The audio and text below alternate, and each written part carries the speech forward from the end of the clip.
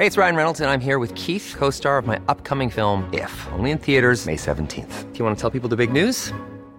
All right, I'll do it. Sign up now and you'll get unlimited for $15 a month and 6 months of Paramount Plus Essential Plan on us. Mintmobile.com/switch. Upfront payment of $45 equivalent to $15 per month. Unlimited over 40 gigabytes per month. Face lower speeds. Videos at 480p. Active Mint customers by 531.24 get 6 months of Paramount Plus Essential Plan. Auto renews after 6 months. Offer ends May 31st, 2024. Separate Paramount Plus registration required. Terms and conditions apply if rated PG.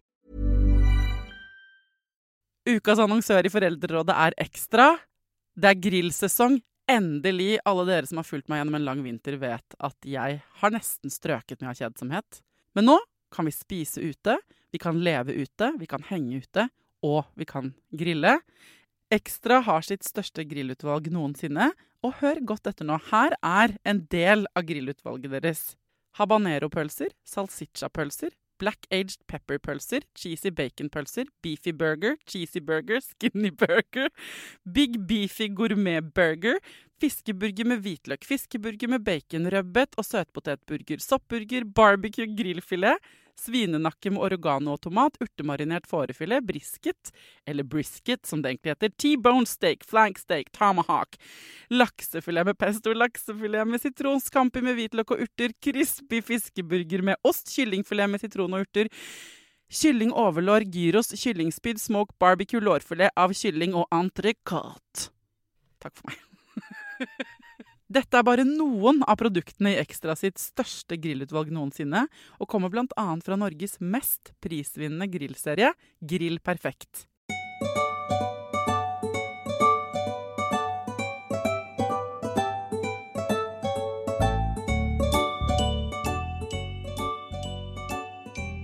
Hjertelig velkommen til en ny fredagsepisode i Foreldrerådet.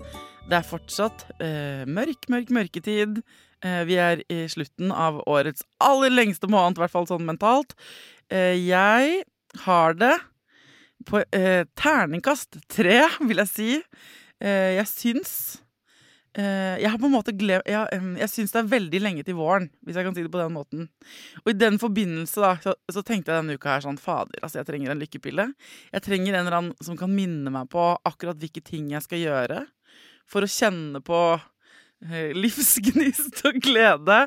Heldigvis så har jeg jo denne podcasten, så jeg kan ringe kloke mennesker som har svar på alt jeg måtte ønske og begjære og lure på. I dag så trenger jeg lykkepille, og derfor så har jeg klart å opprette kommunikasjonsmulighet med deg, Ragnhild Bang-Nes. Hvilken app vi på? Etter mange forskjellige prøvde forsøk. Nå vi på Zoom. Vi endte på Zoom. Ja. Jeg hater at vi har at de fleste sånne møter foregår på sånne apper. Hva synes du? Liker du det? Det noen fordeler med det, sånn i arbeidssammenheng. Så det sånn som akkurat i dag, så det veldig deilig å ikke ha måttet halse ut av huset litt tidlig og trett. Så det ganske hyggelig å sitte i sånn joggebuks og prate med deg. Ja, og når jeg sier at jeg hater de appene, så det gir en indikasjon på hvilken fot jeg stod opp med, hvis du skjønner. Ja. Fordi jeg også synes egentlig det kjempedeilig å kunne sitte med liksom genser og bar underkropp om jeg vil, og være med på møter fra sofakroken. Men akkurat nå, så bare for å gi deg min status på en måte, ikke sant? Du jo kanskje ikke oppdatert på mitt liv, men jeg har rett før jul flyttet inn med kjæresten. Han har 2 barn, jeg har 1. Vi prøver å merge og lage en familie på 3 i et hus. Jeg synes vi jobber jævlig godt, og vi veldig flinke, og barna jobber så godt. Og det går etter alle... Jeg vil si sånn, sett fra utsiden så tenker jeg at folk tenker sånn, fy fader, dere flinke, og dette går bra. Men inni meg så jeg veldig sliten, og drømmer bare om å bo i et annet land hvor det vakkert. Og derfor så har jeg denne uka tenkt så mye på deg, fordi vi har laget en episode før om lykke i Foreldrerådet, for å gi liksom, for å minne folk på hvem du da, så du jo psykolog, seniorforsker i FHI, du førsteamanuensis ved Psykologisk institutt ved Universitetet i Oslo, og du jobber med livskvalitet. Ja, jeg gjør det.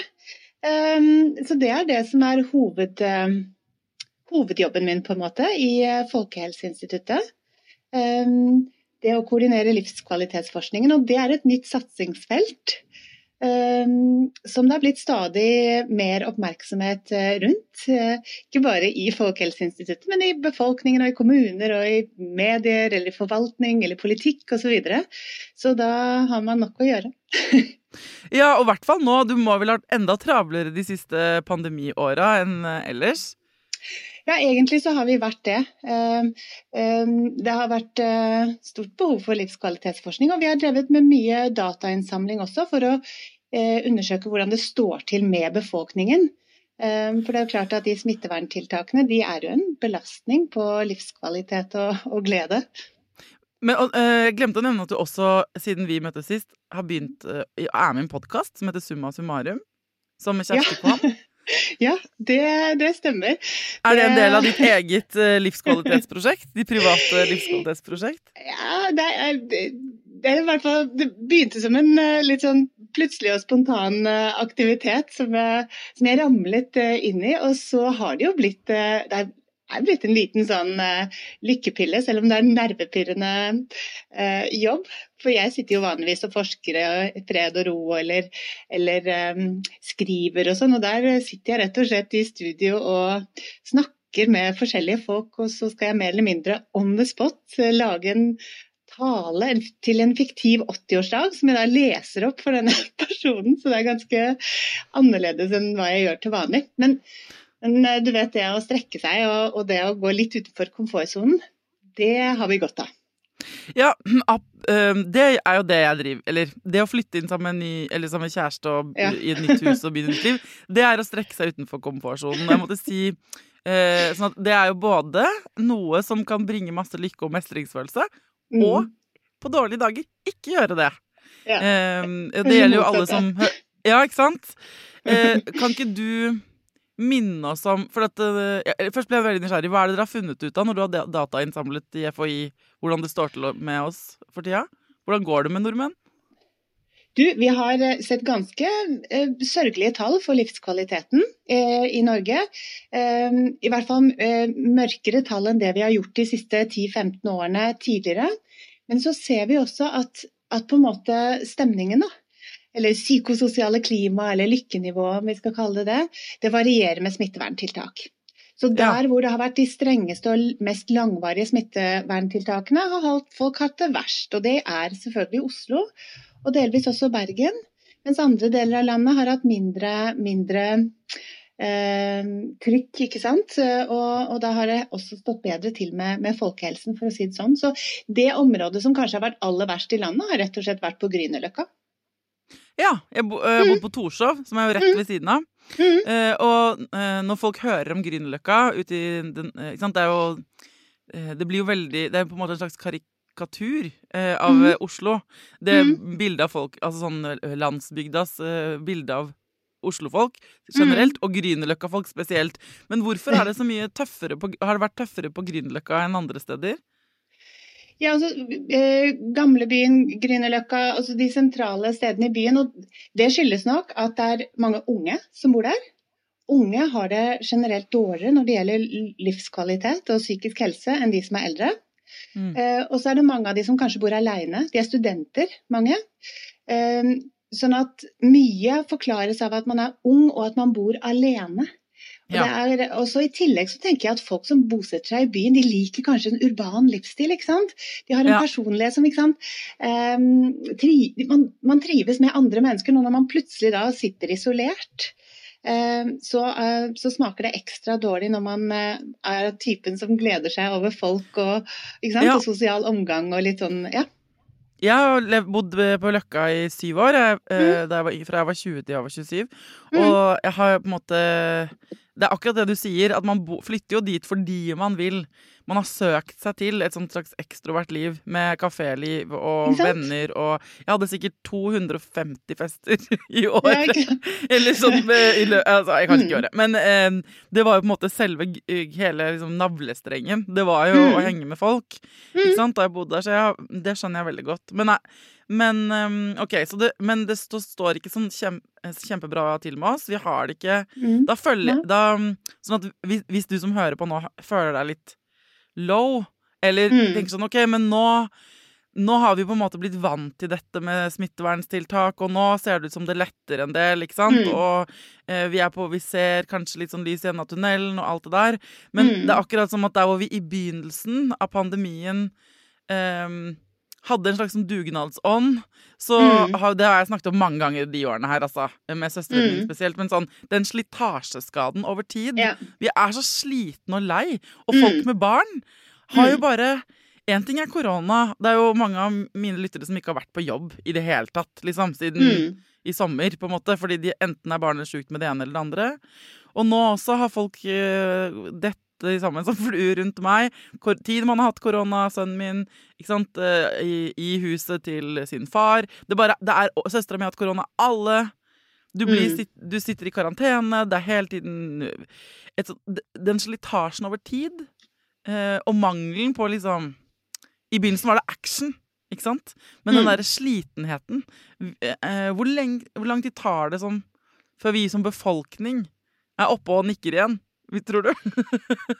Det er en god del forskning som er gjort i forhold til hvor raskt folk vanligvis kommer seg etter kriser eller nederlag, ikke sant? Og vi ser jo også i de målingene som vi har gjort gjennom pandemien, at det ser som de fleste kommer seg ganske raskt. Vi ser på en måte hvordan humøret bølger med smitteverntiltak, og forholdsvis raskt så spretter vi tilbake omtrent der vi er. Vi er utrolig flinke til å tilpasse oss som art, da. Jeg bare tenker på gjennom historien, så jeg lurer på om den lengste krigen som har vært liksom 600 år, ikke sant? Altså, folk flest, ikke sant? Mennesker som art, eller dyr, har svart belte i å mestre utfordringer, så de egne liv også er jo ikke akkurat preget av, altså de fleste opplever en del motgang i løpet av livet, og så reiser vi oss opp, så like ofte som vi faller og snubler, så spretter vi opp, eller kommer oss på beina igjen. Så det ser ut som, for de aller fleste, så går det forholdsvis raskt. Så når det åpner opp, eller ikke sant, vi har mulighet til å treffes og til å ikke sant, ta del i de aktivitetene som vi har savnet, så er vi tilbake igjen. Men så er det jo klart at noen strever jo mer med det, og dess lenger på en måte pandemien og det annerledeslivet varer, dess vanskelig kan det være for enkelte, ikke sant, som blir veldig kalde i trøya på en måte.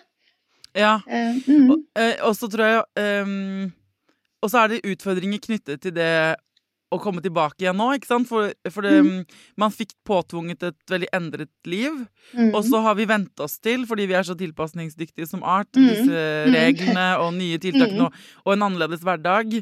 Og for eksempel hjemmekontor, da, søsteren min snakker mye om det, at hun er på hjemmekontor igjen, og har blitt veldig god, og liksom minnet seg selv på, ok, men da, når vi er tilbake på hjemmekontor, greit, da må jeg ta frem det jeg lærte i forrige runde, og ikke sant? Gå på med godt mot, og fikk dritkult sånn der Mac, det sånn stativ til jul, sånn at hun kunne ha smoothere konferanser via hjemmekontor og sånn.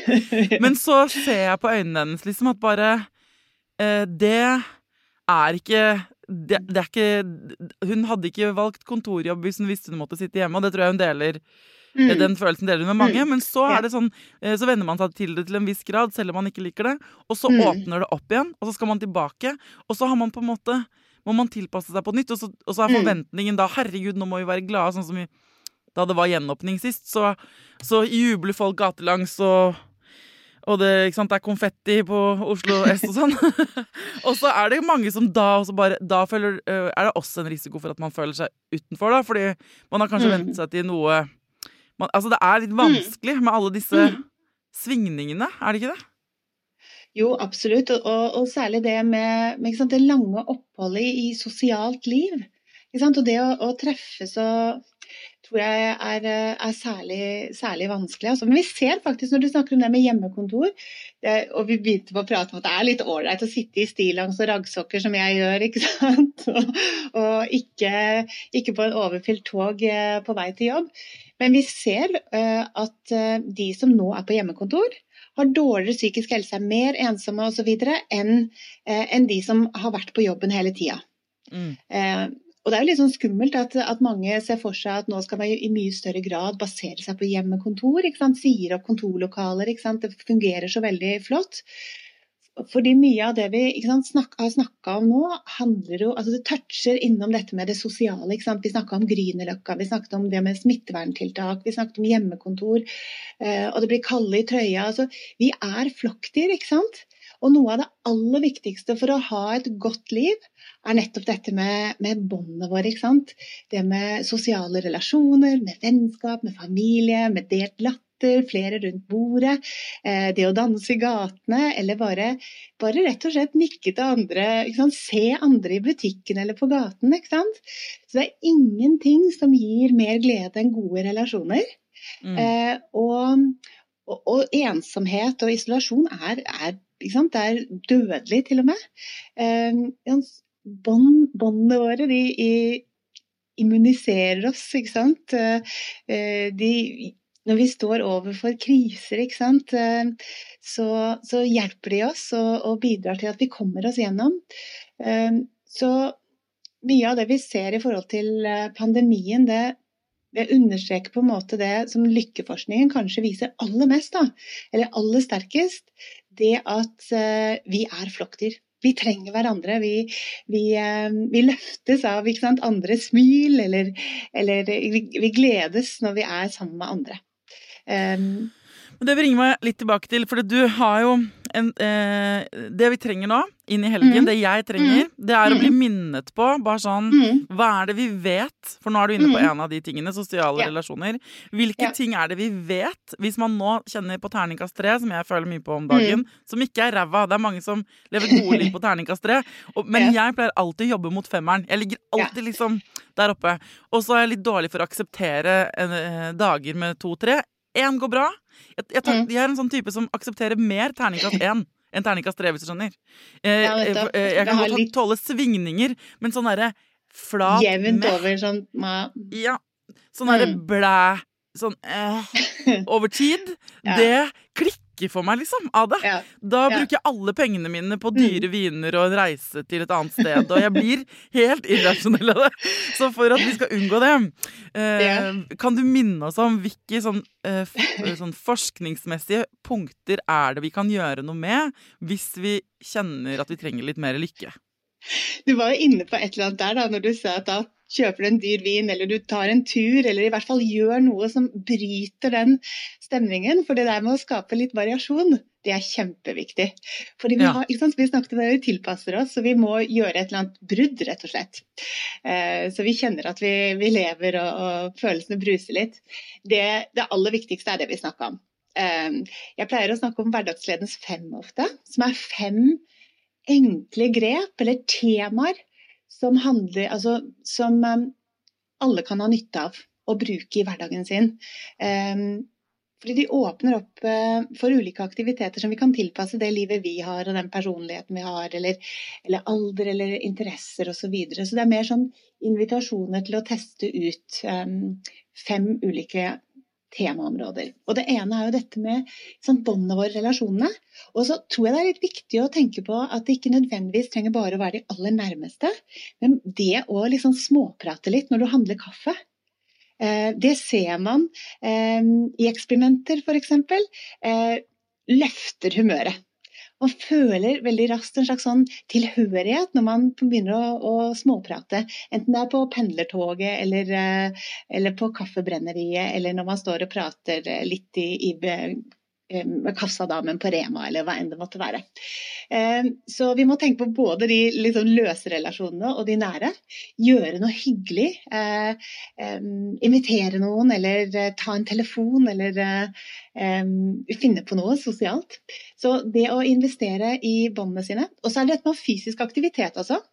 det litt slitsomt iblant å flytte føttene, og kanskje det ikke så veldig inspirerende å tenke på en langtur hvis det dårlig vær, men fysisk aktivitet faktisk en mirakelkur. Altså.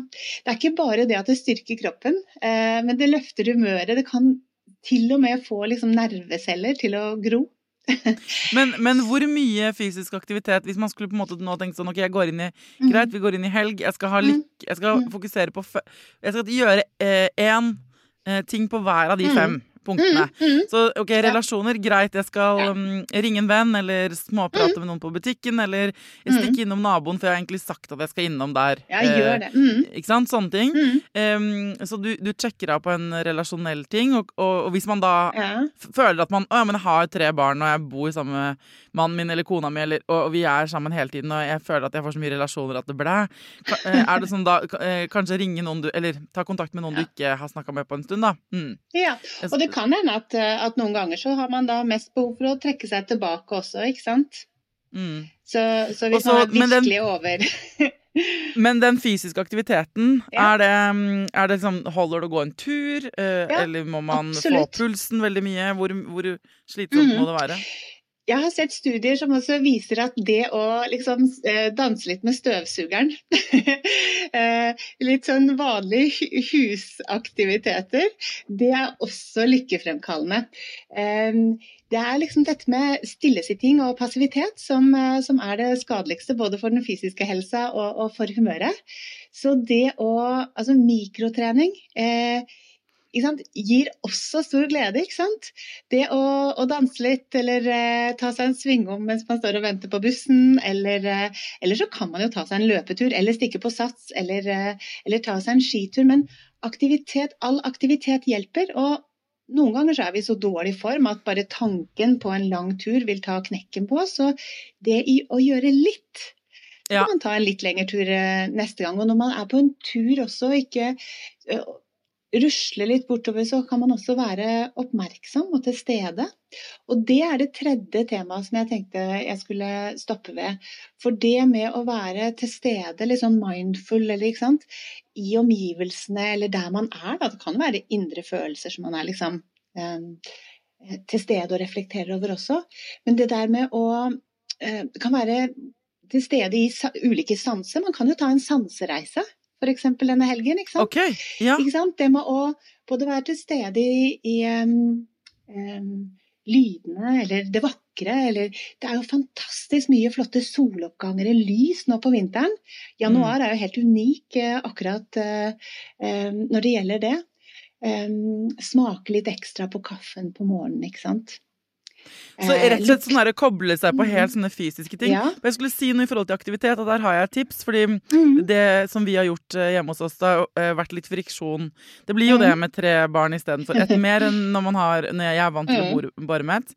Men jeg hadde min løsning her forleden, da jeg hørte at min kjæreste liksom igjen sto i en sånn meglingssituasjon i hvem som skal spille hvilken PlayStation, så ble jeg så frustrert, og så satte jeg bare på, drithøyt i etasjen over, musikk. Sånn at barna bare kvakk til, for de bare, i all verden det så høy musikk oppe.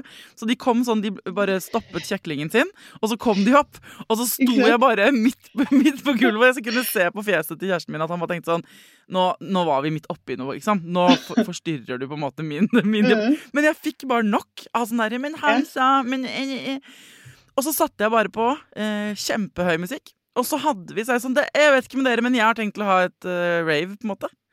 Og da var det liksom en vanlig tirsdag kveld, og vi danset, og de var litt motvillige i starten, men så ble de med. Og til slutt så danset vi alle 5. Og satte på Sinte, fikk de lov å velge hver sin låt. Satte på sintere og sintere musikk. Min sønn gikk for sånn ordentlig stygg gangster-rap. Og da sa jeg også sånn, ja, men da kan vi få ut litt aggresjon. Det lov, i stedet for å skrike til hverandre, så kan dere skrike til sangen! Og så ropte de, fikk de free pass på å rope hva de ville. Og det tenkte jeg var for det første et godt triks fordi det gøy å overraske barna, at du bare setter på drithøy musikk. Og så glemmer man litt av dansing selv om man ikke elsker å danse kanskje på fest eller sånn, så det noe veldig deilig med å bare, du trenger ikke å ha noen kule moves sammen med barna dine, liksom. Du kan bare stå der. Så det mitt triks til mikrotrening, og til snap out of it, liksom. Og jeg vokste opp med en mor som ofte satte på høy musikk I hverdagen for å danse med oss barbent ettermiddag på en måte. Det mitt, man tenker sånn, det morsom idé til, men det gjør ikke vi. Bare prøv det. Prøv å sette på en låt liksom, og få med barna, det ganske gøy. For det altså bare det å sette på, ikke sant? Hvor raskt humøret ditt kan flytte seg hvis du setter på noe ny musikk, ikke sant? Altså bare, eller helt annerledes, skifter mellom ulike typer låter, eller, ikke sant? Det bare sånn et nanosekund, så du et helt annet sted, og ikke minst skru opp også. Skru ordentlig opp, apropos sanselighet, da, skru skikkelig opp, for at du blir tvunget til å være ganske øyeblikket hvis musikken høy nok. Det min teori, for du klarer ikke å tenke på så mye annet, så du må på en måte bare det lenge siden mange av oss har vært på en sånn kjempestor fest med drithøy musikk og dansing hele natten, men man kan jo prøve hjemme. Og naboen tåler at du gjør det liksom I 10 minutter. Det ikke noe, ikke sant? Du må ikke bo langt fra folk for å få det til. Men man kan jo ta på seg øretelefonen og liksom ta seg en tur også, ikke sant? Og sprette nedover gaten, eller ta seg en liten svingom der ute også, uten å forstyrre naboene. Tilbake til det med sanselighet da. Det tenker jeg sånn, når du snakket om det nå, fordi jeg har jo I 2 år nå forfektet viktigheten av å brenne bål. Det jo vært min go-to-aktivitet. Hvis man har en hage, så trenger man ikke å dra langt, men det og dansing, og også fordi lukt kan bringe meg I hvert fall veldig ned på sånn her og nå-nivå. Sånn, hvis jeg lager mat og bruker krydder, eller skjærer hvitløk, eller fyrer I peisen, eller brenner bål ute, eller alt som sånn som går, hvis det lukter godt, og det synes jeg bål gjør, så får jeg på en måte en slags sånn, jeg blir bare tvunget litt til her og nå da. Jeg vil fortsatt anbefale bål som mitt første beste triks, altså. Imagine the softest sheets you've ever felt. Now imagine them getting even softer over time. That's what you'll feel with Boll & Branch's organic cotton sheets. In a recent customer survey, 96% replied that Boll & Branch sheets get softer with every wash. Start getting your best night's sleep in these sheets that get softer and softer for years to come. Try their sheets with a 30-night guarantee. Plus, get 15% off your first order at bollandbranch.com. Code BUTTERY. Exclusions apply. See site for details. There's never been a faster or easier way to start your weight loss journey than with PlushCare. PlushCare accepts most insurance plans and gives you online access to board-certified physicians who can prescribe FDA-approved weight loss medications like Wegovy and Zepbound for those who qualify. Take charge of your health and speak with a board-certified physician about a weight loss plan that's right for you. Get started today at plushcare.com/weightloss. That's plushcare.com/weightloss. plushcare.com/weightloss. Ever catch yourself eating the same flavorless dinner 3 days in a row?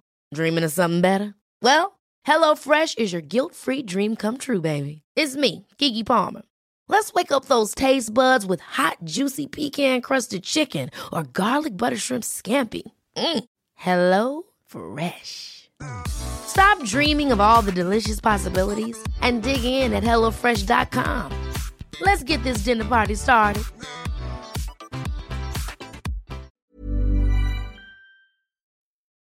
Jeg har pleid å bruke sånn bålpanne ute I hagen min. Jeg har en hage da, men det jo ingen, altså det der å bare sitte og se på flammene også, eller lukten av sånn ved I huset, vedfyring, fantastisk. Og så må man følge med på det litt. Så man kan ikke, ikke sant? Man kan ikke bare I en peisovn sånn, så kan du lukke døren, men hvis du sitter ute og brenner bål, eller I en åpen peis, så må man jo på en måte, det noe for øynene, det noe for nesen, og det noe for hendene, for du kan drive og fikle med det bålet, og hente ny ved, og ikke sant? Det litt sånn, det holder deg litt opptatt, så det kan være fint hvis jeg veldig stresset, hvis du skjønner. Så det en sånn fin roe-ned-aktivitet. Og det som du sier også, altså disse, når jeg snakket om disse 5 også, de jo aktiviteter, ikke sant? Så det som du sier det å lykke ligger ofte i liksom meningsfylt aktivitet, ikke sant? Det å være i gang med noe, ikke sant? Og det å være i gang med å være til stede, ikke sant? I luktene eller lydene, eller det også som musikken, ikke sant? Det tar deg veldig raskt inn i en side av virkeligheten som hele tiden der.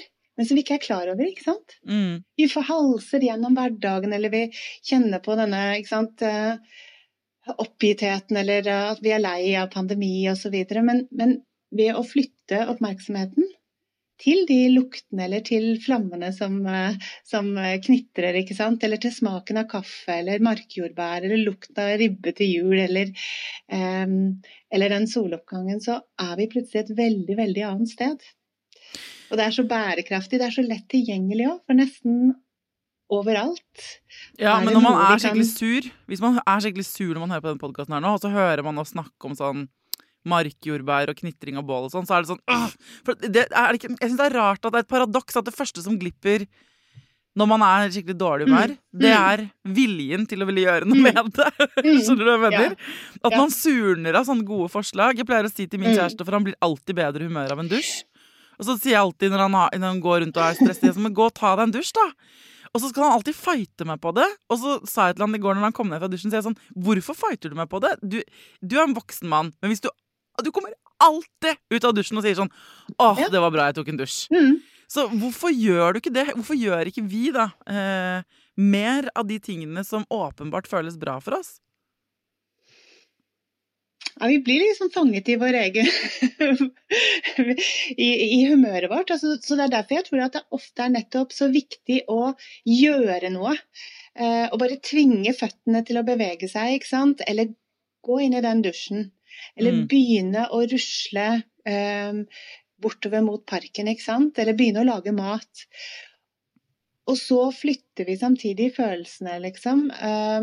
Utrolig vanskelig å tenke seg glad eller fornøyd. Og det utrolig provoserende når folk ber deg om å gjøre det, så se litt positivt på livet da, og ikke sitte og henge med nebbet. Men selvfølgelig, det vanskelig å begynne å flytte føttene, så da hjelper det sikkert å få hjelp av deg inn i dusjen. Man trenger også anerkjennelse, ikke sant? Man trenger det. Men hva punkt nummer 4 på den lista her? Jo, det handler om dette med å lære nytt. Ja, og det noe som gir de aller fleste mennesker stor glede. Altså hvis du spør noe som virkelig predikerer hvor godt man har det, om man lærte noe nytt i går.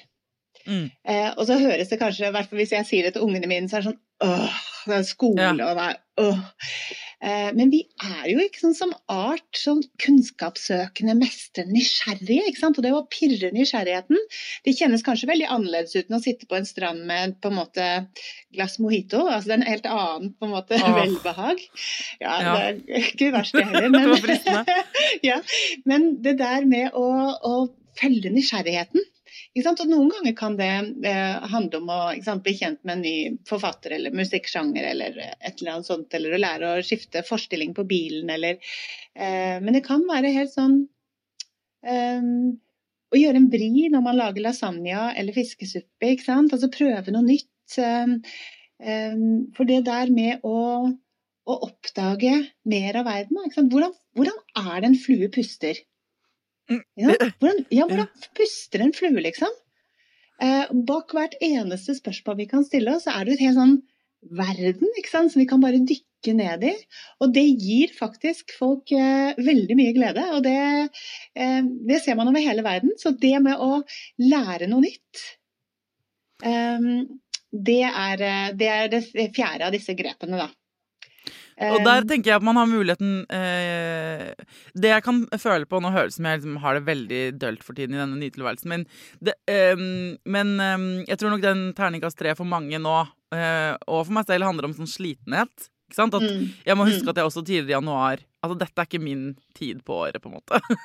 Dette ikke liksom, det ikke da jeg oppe og hopper mest, det det aldri. Og så tenker jeg at men det jeg kan føle på, når det dype daler, og så det skikkelig høye topper, fordi når man har en sånn bratt læringskurve som jeg i mitt liv står i nå da, hvor mye skikkelig utfordrende, sånn vi skal pusse opp, ikke sant? Jeg må lære meg, jeg må lese meg på masse greier jeg ikke kan, men hver gang vi tar en ny avgjørelse, så føler jeg på sånn eufori, selv om jeg egentlig ikke har kommet en dritt lenger, sånn i det store og det hele. På dårlige dager så blir jeg bare helt overveldet over hvor mye vi har foran oss. Men så kan det plutselig være sånn, jeg fikk tak i den flisen, eller han håndverkeren ringte meg tilbake, eller nå skjønte jeg hvordan vi skal fikse det her. Da kan jeg kjenne på sånn her supermestring. Så det kan jo hende at faren med å lære noe nytt da, hvis folk nå bare, ok, noterer det du sier, rett inn i språkkurs i helgen, skal lære mandarin på en måte, så bare, nei, da kan du gape for høyt, da blir du overveldet igjen. Men det der å dele opp det du skal lære i bittesmå ting, ikke legge lista for høyt, for da får man vel ikke mestring. Det vel en balanse der, hvis man forstrekker seg liksom. Ja, det klart, altså, man skal ikke lære koreansk på en helg, for eksempel. Nei, med mindre du et fucking genius da må du gjerne kaste deg over det. Ja, da jeg helt enig i det, så det noe med å finne den balansen der. Og så siste punktet da, hva det siste av de 5 tingene vi kan gjøre for å booste egen lykke denne helgen? Det siste av de 5, det dette med å gjøre noe hyggelig for andre. Og det tror jeg det ofte vi undervurderer hvor viktig sånn lykkeknep det egentlig da. Det med å gi en hjelpende hånd liksom, eller invitere noen, eller jeg har en kollega som hun forteller at hun ofte på morgenen når hun våkner, så, mens hun fremdeles har hodet på puten, så tenker hun på, det noe jeg kan gjøre noe hyggelig for i dag? For en kollega? Ja, hun helt herlig, altså. Og det tenkte jeg på i morges også, for da datteren min våknet sånn kjempetidlig og trampet rundt i huset, og jeg bare, jeg hadde så lyst til å sove litt lenger. Og så tenkte jeg på Maja, som hun heter, og hvor utrolig fint det liksom, å starte på den måten. Det noe jeg kan liksom glede noen med i dag? Og det får meg også til å tenke på litt sånn relatert til det når det gjelder det med takknemlighet, som også kanskje å gi noen. Altså det med å være takknemlig, da, og tenke gjennom noe man takknemlig for. Og kanskje også gi en takk. Det sånne opplevelser eller refleksjoner som virkelig gjør noe med oss ganske momentant. Så det å gjøre noe godt for noen andre, og det kan man jo gjøre på enkelt vis, altså det kan være å ta opp telefonen, altså å slå av en prat med en gammel tante, ikke sant, som sitter alene, eller en venninne som har vært ikke sant, mistet jobben, eller det går trått med kjæresten, eller nedfor. Så det å gjøre noe hyggelig for andre, altså, det ofte noe jeg tenker min raskeste vei til glede, rett og slett, å bidra. Ja, korteste vei til målet på en måte. Og så det av og til, hvis man litt sånn som mange da, at man nettopp surner på seg selv og ikke egentlig får det der overskudd til å gjøre noe. At man har ikke overskudd til de der første 4 punktene på en måte. Men mange av lyttere av denne podcasten vet jeg litt sånne martyrtyper, ikke sant? De strekker seg mye for andre, ikke så gode til å ta vare på seg selv. Det jo godt å vite at det å også gjøre noe bra, gjøre noe bra for noen du glad i, at det bringer deg selv lykke også. Det bare at, jeg tror ikke man liksom, her vel clouet at man må på en måte holde på med alle 5 punktene.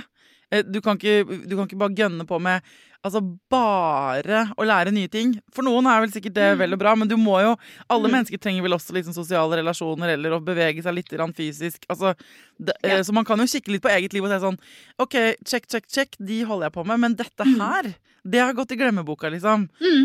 Så kan man ta en liten sånn der indre sjekk på værforholdene, og se hva det man kan legge fokus på da. Ja, absolutt. Og så det noe med, ikke sant, det med fokus som du sier her. Jeg tenker ofte at så viktig dette med hva vi retter oppmerksomheten mot, da. Ikke sant? Apropos, ikke sant? Livet går trått, og det ennå ikke helg, ikke sant? Eller, men det å være flink til å kaste en lyskaster på en måte, da. Kaste et lys mot det som går bra, da. For selv om hverdagene kan være trå og kjedelig, fulle av rutiner og mas, og, ikke sant? Hva skal man ha til middag, og søren, jeg rakk ikke bussen, eller, ikke sant? Så de fleste hverdager også fulle av små lysglimt, eller store for den saks skyld. Og det å bli flinkere til å legge merke til det, det gjør livet veldig annerledes. Så det jo en av disse lykkeintervensjonene som kanskje har vært forsket aller mest på, som heter den 3 gode ting, som går ut på at man hver dag, kanskje gjerne på kvelden for eksempel, gjør det til en vane nesten som tannpuss, ikke sant? Og tenke gjennom 3 ting som gikk bra i dag. Og hvorfor, ikke sant? Ja, og så tenker jeg, det som jeg vil bare legge til her nå, ikke for å ødelegge, men fordi at disse tingene her jo veldig sanne selvfølgelig. Det bare også, hvis man har det skikkelig dritt, og så har man, føler at man på toppen av det på en måte hører at man skal gjøre alle disse tingene for å ha det bra. Det hovedpoenget her, som jeg tenker at burde ligge i forkant av alle disse 5, det føl det du føler. For at uten å ventilere ut dritten, så kommer du ikke videre. Og du kan sitte sammen med barnet ditt og prøve å være positiv på barnets vegne, fordi barna har surna fordi den har mistet en pinne eller et eller annet, ikke sant? Og verden har gått i grus. Og så det sånn, før du stopper på stasjon nummer 1, som sånn, å fy fader, så kjipt at ikke den pinnen her lenger. Og så bare gi den der stoppe opp, og det gjelder med sine egne ting også, sånn, ja, jeg dritsliten, det en ny livssituasjon, dette suger, det fortsatt pandemi, bare gi først, stopp først der.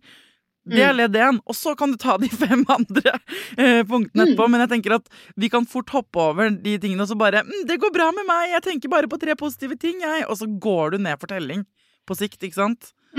Så det jo utrolig viktig å være til stede i livet sitt og på en måte akseptere de utfordringene man har, eller liksom kjenne på det også, altså det med å bare børste de av seg, ikke forholde seg til det, det kan jo i det lange løp gi mer trøbbel, farlig, ikke sant? Ja, det kan være en virkelig lykketyv.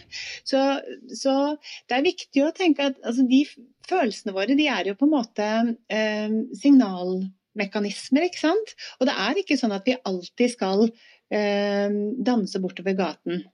Det naturlig at vi reagerer på langvarige smitteverntiltak, eller brudd, eller konflikter, ikke sant? Altså, følelsene liksom vårt viktigste signalsystem, ikke sant? Men de kan gå fort over også, ikke sant? For hvis en følelse blir følt, hvis de, altså bare ikke langvarige smitteverntiltak og sånn, men akkurat nå da, hvis du bare zoomer inn på akkurat nå, hva føler du akkurat nå? Jeg litt trøtt. Jeg litt varm i fjeset, jeg litt sliten sånn. Hvis du bare zoom inn på akkurat nå, si de tingene høyt, kjenn på det, og så går det litt over, og så kan du gjøre noe annet. Men ikke liksom glem den ene delen. Nå ikke jeg psykologen av oss to, men jeg bare føler at det der på en måte ikke... Vi skal, apropos dette med å være oppmerksom, så handler det også om å være bevisst og reflektere over de opplevelsene vi har, ikke sant? Jeg tror ofte, hvis man ikke forholder seg til det, så kan man gjøre så mange dårlige valg, ikke sant? Det stemmer som vi skal lytte til. Og så skal vi ikke la alle stemmene få like mye oppmerksomhet hele tiden, ikke sant? Nei. Sånn at, men det utrolig viktig å være til stede i livet også, og så ta opp og kjenne på de vanskelige følelsene, da. Men nå skal du få gå videre i dagen din. Jeg tenker bare sånn, disse 5 punktene, man kan jo bake dem sammen igjen. Du kan ringe en god venn, ta de med ut på en tur, mens du puster inn luft og ser på soloppgang eller solnedgang, og lærer noe nytt om et eller annet rundt deg, på vei til et menneske du hjelper med noe. Ikke sant? Smack. Der du i mål. Det en artig øvelse å finne frem til aktiviteter. Jeg har hørt om noen som gjør det, som inkluderer alle de 5. Ja, sant? Ikke sant? Og det faktisk mulig. Jeg har begynt med en ting, det skal jeg anbefale helt til slutt. Og det noe som så fryktelig utiltalende for meg, å stå opp på morgenen og kaste meg i sånn sjøbad. Jeg bader ikke egentlig i Norge engang på sommeren, men i år så har vi i hvert fall gjort et sånt prosjekt, jeg og en venninne, og så har vi blitt flere etter hvert. 1 dag i uka. Fredager, starter helgen på denne måten, så tar vi et bad i Oslofjorden. Men legger dere det også ut på sosiale medier? For det har jeg sett at det mange som driver med det der. Har gjort det noen ganger også, men vi ser på en måte, altså, vi ser ikke veldig sånn smekre og lykkelige ut akkurat når vi ruller ut av bilen og liksom i sånn grå ullbokser liksom dirrende og skjelvende liksom kaster oss i sjøen. Men det der dopaminkicket etterpå, det å faktisk treffes, det å gjøre noe som strekker oss ut over komfortzonen vår, det å mestre noe nytt, ikke sant? Og det som vi også får utrolig sånn altså hver morgen, eller hver gang vi gjør dette her, så det jo forskjellig vær. Noen ganger det fantastisk soloppgang, noen ganger det tett tåke, noen ganger det snø. Men de opplevelsene der, så det vondt og tøft. Men i en del sånne utfordringer så ligger det utrolig mye sånn lykke og glede og mestring også. Så jeg vil jo ofte slå et slag for ikke bare den der behagsgleden, men det der med å ta utfordringer. Prøve noe nytt, skape variasjon. Den der gleden som ligger i den litt andre lykken, da. Ja, også ikke minst opphevelsen av smerte. Altså hvis du utsetter deg selv for smerte, du jo veldig lykkelig etterpå. Ikke sant? Det det du gjør. Du kaster deg ut i noe helt jævlig, hvor hele kroppen din sier sånn, du i livsfare. Og så du ute av livsfare, og da får du dopaminrush. Så det funker jo det, du manipulerer systemet ditt. Ja, det har visst ganske god sånn vitenskapelig dokumentasjon, altså både på fysisk helse og psykisk. Men det kanskje ikke for alle, og noen skal absolutt holde seg unna det. Men det å utfordre seg selv litt, det tror jeg vil gi glede. Tusen takk for reminderen, Ragnhild. Tusen takk for at du ga oss alle sammen en liten boost inn i helgen. Nå vet alle, lytterne, inkludert lytterne og meg, og hva vi skal gjøre for å heve livskvaliteten. Det veldig bra at du også jobber med dette her på nasjonalt nivå. Altså keep up the good work, fordi jeg tror dere trenger å ha noen ekstra seminarer på jobben din, altså, fordi jeg tror hele Norge vi trenger en liten boost, så hvis dere kunne kommet opp med noen gode ideer på sånn landsbasis for oss alle sammen, så vi venter i lengsel og smerte, for å si sånn. Jo, takk for det. Jeg tror det jeg skal tenke på det. God helg da. Jo, likeså.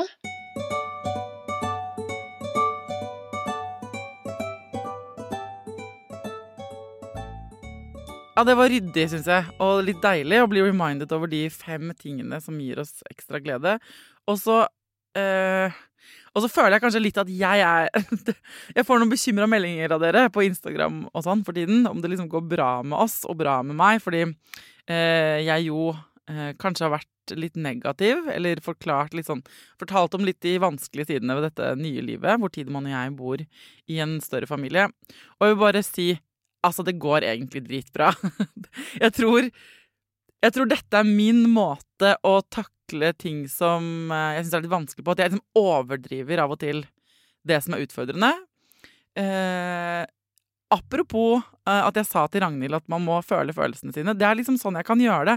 Jeg må snakke høyt om det som vanskelig. Det derfor jeg har denne podcasten. Jeg synes ikke folk snakket høyt nok om det som utfordrende med å ha barn. Jeg tenkte sånn, hvordan kan dere drive og holde på med alle disse utfordringene uten å si noe? Og sånn det også for meg med parforhold eller endret familiesituasjon. Jeg av den typen som trenger å skravle mye om det som ikke føles helt bra. For at det da det blir bra. Sånn at det min måte å si på at det går overraskende fint i vår nytilværelse. Jeg har fått masse spørsmål om dere om dette her. Vi karrer oss nå fremover gjennom vinteren i et oppussingsprosjekt med 3 gutter mellom 5 og 11 år, og 2 litt slitne voksne. Og vi har hatt nå 2 perioder med barna boende hos oss, ikke sant, siden vi flyttet inn. Og det har vært en bratt læringskurve. Barna, de er helt rå. De takler det dødsbra. Jeg tror liksom de gjør akkurat det de skal. Tilpasser seg, si fra når de synes noe er dritt, alt sånn. Jeg tror det er liksom Knut og meg som egentlig er litt slitne. Så det er jo ikke annet å forvente. Jeg tror jeg følger på en måte programmet til punkt og prikke. Men det er jo litt, jeg snakket med venninna forleden, og det er litt sånn, hvis man planlegger noe som skal være tøft, for eksempel, ja, jeg skal ut og trene, og jeg skal opp noen bratte topper, vi skal opp til den toppen der oppe, så vet man jo at når man planlegger den turen, så vet man sånn, ok, jeg kommer til å bli sliten, jeg kommer til å få melkesyre, jeg må nok stoppe og raste underveis, jeg kommer til å bli kjempesliten, og så kan man planlegge det så mye man vil, men når man er på den turen, så er det jo ikke sånn at fordi du planla det, så får du ikke melkesyre. På et eller annet tidspunkt så får du jo nettopp det. Sånn føles det. Jeg har planlagt livssituasjonen. Jeg visste det kom til å bli slitsomt, og nå er det sånn. Og det betyr jo ikke at jeg er sånn der, at jeg synes da folk, overraskende nok, om det er fødsler de står foran, eller har gått gjennom, eller amming, eller våkenetter, som mange av dere holder på med da, eller om det er andre ting, brudd, eller sykdomssituasjoner, eller utfordringer med barnehage og sånn. Hvis du hadde kunnet planlegge det, så hadde du jo visst at det ble tøft. Det betyr jo ikke at det ikke blir tøft fordi du har planlagt det, ikke sant? Så hvis du akkurat nå, som meg, står i en del av livet ditt, akkurat i dette øyeblikket som ikke er kjempebehagelig, så betyr jo ikke det at det er feil. Det er poenget mitt. Jeg tror i vår tilfelle så følger vi programmet til punkt og prikke. Og så blir det bedre, det blir lysere, og man kommer seg opp på toppen på et eller annet tidspunkt. Men det er en mager trøst når man står der med melkesyre og gjerne skulle hatt 10 Kvikk Lunsj til i midten av bakken. Sånn har jeg det akkurat litt nå. Men jeg har tenkt til å bruke Ragnhilds 5 liksom, hovedpunkter som quick fixes denne helgen. Og det inviterer jeg deg altså til å gjøre. Være sosial, finne på et eller annet fysisk aktivitetsaktig, på høyt eller lavt nivå. Gjør noe sanselig, om det så er å bade, bake, båle, hva den enn trenger. Ligge kan jo være et godt tips for deg som har noen å ligge med. Hvis du i tillegg kan lære noe nytt, det kan også ha med ligging å gjøre, men det kan ha noe være innenfor et helt annet tema. Og hjelpe en annen, ikke sant? Da smakk. Da har du gjort alt du kan for å føle deg bedre. Og hvis ingenting funker, så er denne podcasten tilbake på mandag. Og så blir det jo litt lysere hver eneste dag. Nanna har begynt å si fra til oss andre. Hvis du spør Nanna, hvis du ser henne på gaten, hvilken som helst dag nå mellom nå og juni, hvor mange minutter lysere dagen har blitt i dag, så vil hun hver dag ha svaret.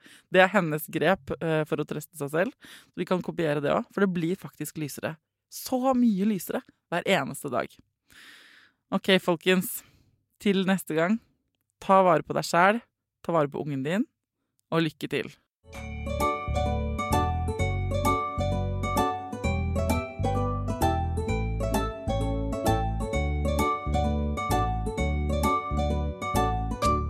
Produsert av Klinge.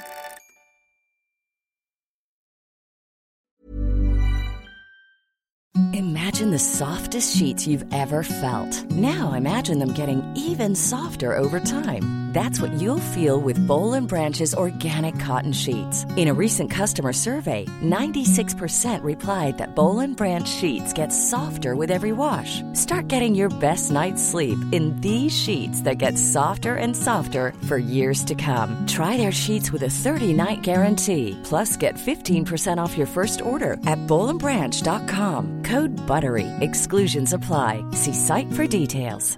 Hi, I'm Daniel, founder of Pretty Litter. Did you know cats tend to hide symptoms of sickness and pain? I learned this the hard way after losing my cat, Gingy. So I created Pretty Litter, a health monitoring litter that helps detect early signs of illness by changing colors, saving you money and potentially your cat's life. Pretty Litter is veterinarian developed, and it's the easiest way to keep tabs on your fur baby's health right at home. Go to prettylitter.com and use code ACAST for 20% off your first order and a free cat toy. Terms and conditions apply. See site for details. Even when we're on a budget, we still deserve nice things. Quince is a place to scoop up stunning high-end goods for 50 to 80% less than similar brands. They have buttery soft cashmere sweaters starting at $50, luxurious Italian leather bags, and so much more. Plus, Quince only works with factories that use safe, ethical, and responsible manufacturing. Get the high-end goods you'll love without the high price tag with Quince. Go to quince.com/style for free shipping and 365-day returns. Hi, I'm Daniel, founder of Pretty Litter. Cats and cat owners deserve better than any old-fashioned litter. That's why I teamed up with scientists and veterinarians to create Pretty Litter. Its innovative crystal formula has superior odor control and weighs up to 80% less than clay litter. Pretty Litter even monitors health by changing colors to help detect early signs of potential illness. It's the world's smartest kitty litter. Go to prettylitter.com and use code ACAST for 20% off your first order and a free cat toy. Terms and conditions apply. See site for details.